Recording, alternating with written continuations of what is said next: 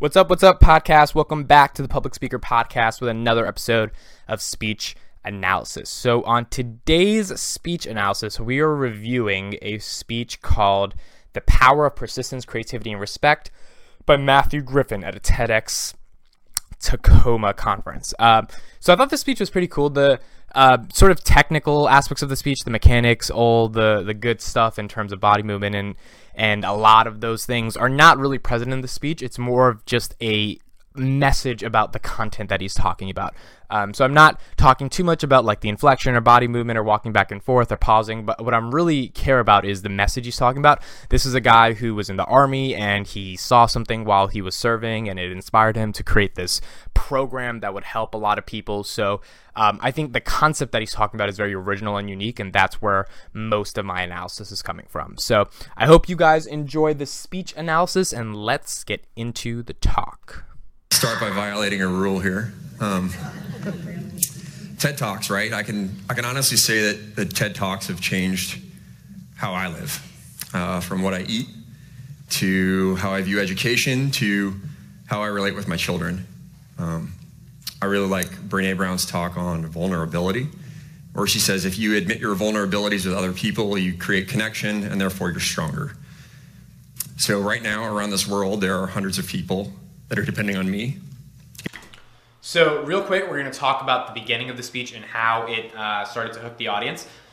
Basically, he didn't do anything super fancy, right? He didn't tell a story, didn't ask questions, things of that nature, didn't bring up some elaborate personal narrative. Simply, he just started talking about the fact that he's in a TED Talk, and it was kind of meta because he was talking about how he's in a TED Talk and how TED Talks have impacted his life. Now he's giving a TED Talk, which is pretty cool. And then he brought up a TED Talk from Brené Brown, which he then found some value in and talked about how it relates to what he's ultimately going to be talking about. So this was a very simple sort of hook, but it should have been effective at capturing the audience's attention because he was blunt with what he wanted to say and didn't have to over-exaggerate anything. And he started it off with saying, I'm going to be breaking a TED rule, which also probably hooked some audience members into like wondering what TED rule is going to break. Get this right. I'm very nervous. All right, so my name is Matt Griffin. I'm an Army Ranger. I spent the first few years of my young adult life on the very forefront of U.S. foreign policy. And I did that because I wanted to make a change in the world. I wanted to do good things for other people. This is Afghanistan. This is the Chagall Valley. Whether you know it or not, Afghanistan's a very beautiful country. And the only thing that's more beautiful than the terrain is the children that live there. So me and 50 of my brothers, we were about 20 miles up this valley hunting Al-Qaeda in 2003.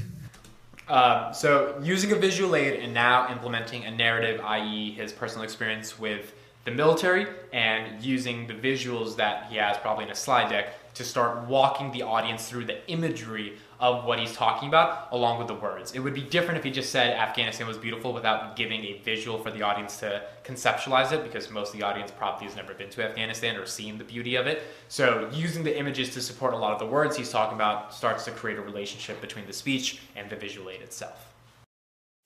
And we're standing in a courtyard one morning and there's this little girl and she's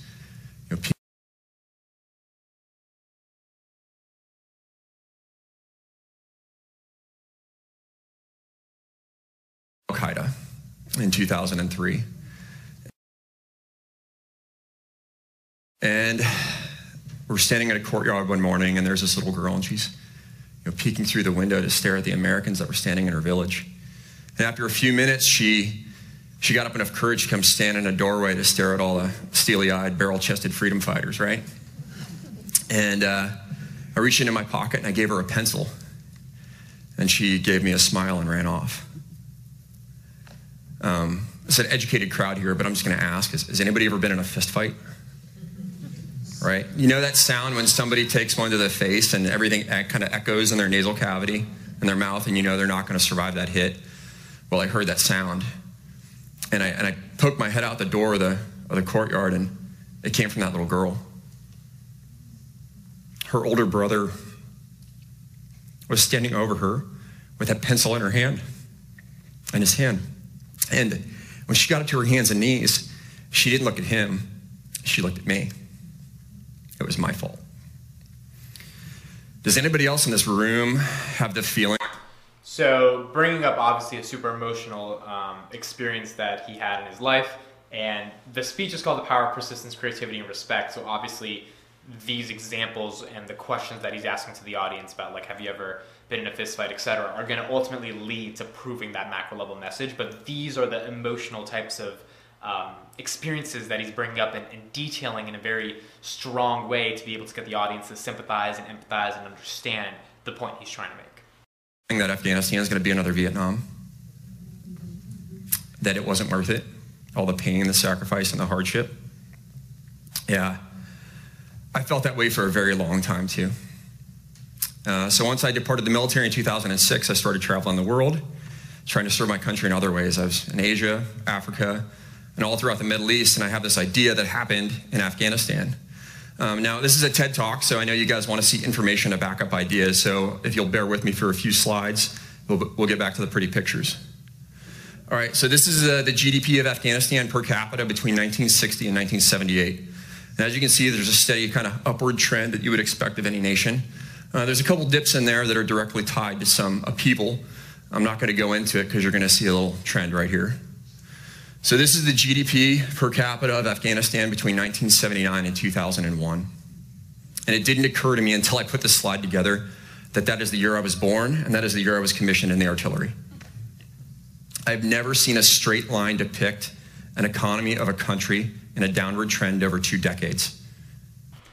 These visual aids are super important because the economic relationship that is ongoing in Afghanistan and the problems from 1987 to 2001 are going to be very important when proving his next point. So there needs to be some sort of historical context, which is why the simplification of the visual aid will benefit him going on in the speech.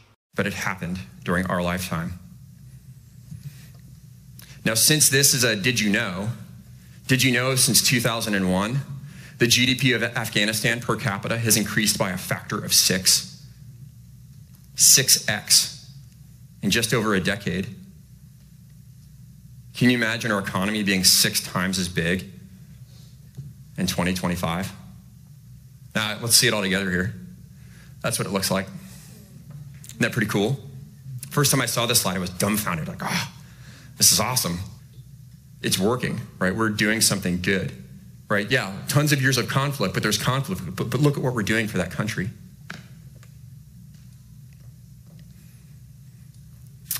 This is why it happens. Persistence, creativity, and respect.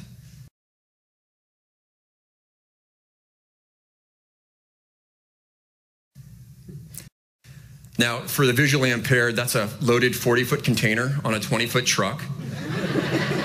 And there's 10 guys that are on the cab, on the container, and on the boom, right? That is persistence, creativity, and a healthy respect for physics. All right? So now I've seen this graph, I'm seeing this data, I'm on the ground, I'm watching all of these people work, and these guys are so hungry. They are persistent, they are creative, and they are respectful of the opportunity that has been provided to them. So I'm watching this happen, and I have to think to myself, is there any other time that this has happened in the world, right? So go back, look at a little history. Now, up until 1945 or so, Europeans had a very healthy and reliable relationship where they would use lead as a currency of exchange about every 25 to 50 years. Right? And it wasn't until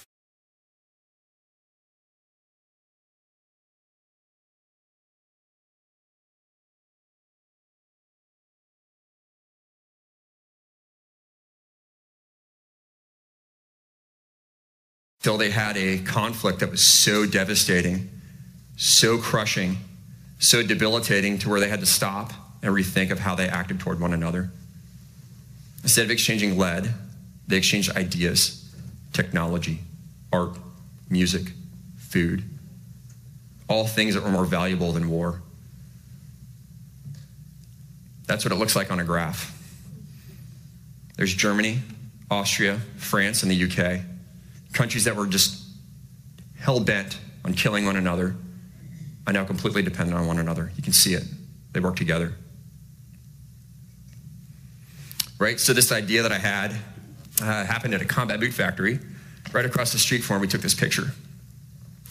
So I'm standing there, and there's 300 guys and girls, and they're working to make combat boots in Afghanistan. It was amazing. They were supporting thousands of family members. They were supporting their community. They were helping defend their country.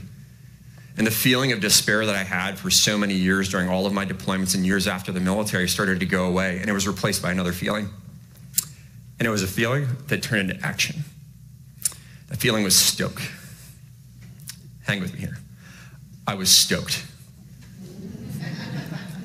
So stoke is defined. It's a really good thing that he takes a pause after he says, I was stoked, because now the audience is, it was a 1 to 2 second pause, so it was a very short pause, but there's a little bit of tension now in the room about, you know, why the hell were you stoked, right? And like the whole point of pausing and not saying, I was stoked because blah, blah, blah, blah, and I was stoked, and having that pause allows the audience to build up some suspense, which again, even though it may seem subtle, is very important, because a lot of people in the audience could be dozing off by now, right? Could not really care about what you're saying. And if you're not having an impact on the audience, then, you know, what are you really doing in a public speech? So these little minute things are super important towards getting to the bigger picture. Defined as a very strong emotion that encourages or incites. What I saw there from all the data, looking back at history and watching it happen in front of me, I was encouraged. I was incited into action. And a small group of people, we bet that we could manufacture stoke. That's what it looks like. All right, so you've sat through all these talks, and then you got a long-haired guy with beard and wearing flip-flops, and he just told you the stoke is in the shape of a flip-flop. So we get this look quite often. They thought so too. It was pretty funny. So the concept is very simple. We were going to take a handful of special operations veterans, and we were going to deploy back to countries affected by conflict. We were going to take military capacity that was established to manufacture tools for war, and we were going to manufacture commercial products for peace. And then we were going to ship them all over the world, and we were going to help a whole bunch of people along the way. That started in 2012. Started with a handful of people. I turned it to 10, then 100, then 1,000, then tens of thousands. And this is what it looks like now. So did you know that the United States and Colombia established a free trade agreement? And this agreement was established to help a country recovering from decades of a narco-financed insurgency. Does that sound familiar? This is our factory in Colombia, working at full capacity, right? Sourcing all of their materials locally. There's vertical stoke in Colombia. Did you know that during the Vietnam War, the United States dropped between 250 to 280 million landmines on Laos? That's a B-52 load of munitions every 8 minutes for 9 years on a country we're in a war with. And right now, there are tens of millions of those landmines on the ground threatening its people. This guy, he's an artist. He's in one of 20 families, and what they do is they take the scrap recovered from the ethical clearance of landmines, and they melt it down, and they turn it into jewelry and into spoons and other products that are shipped all over the world that fund more landmine clearance.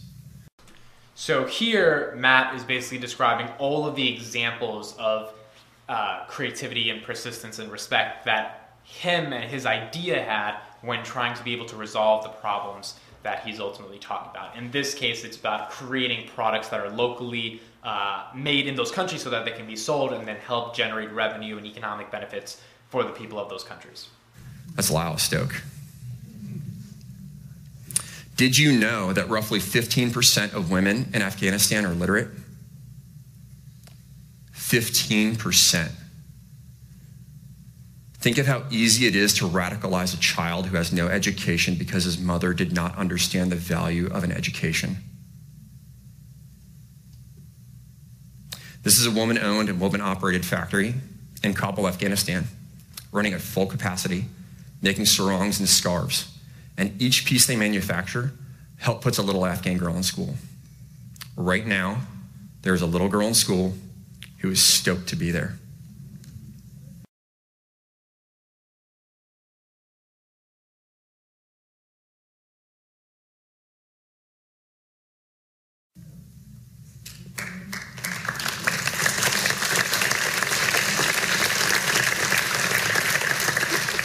Did you know I just spread some stoke?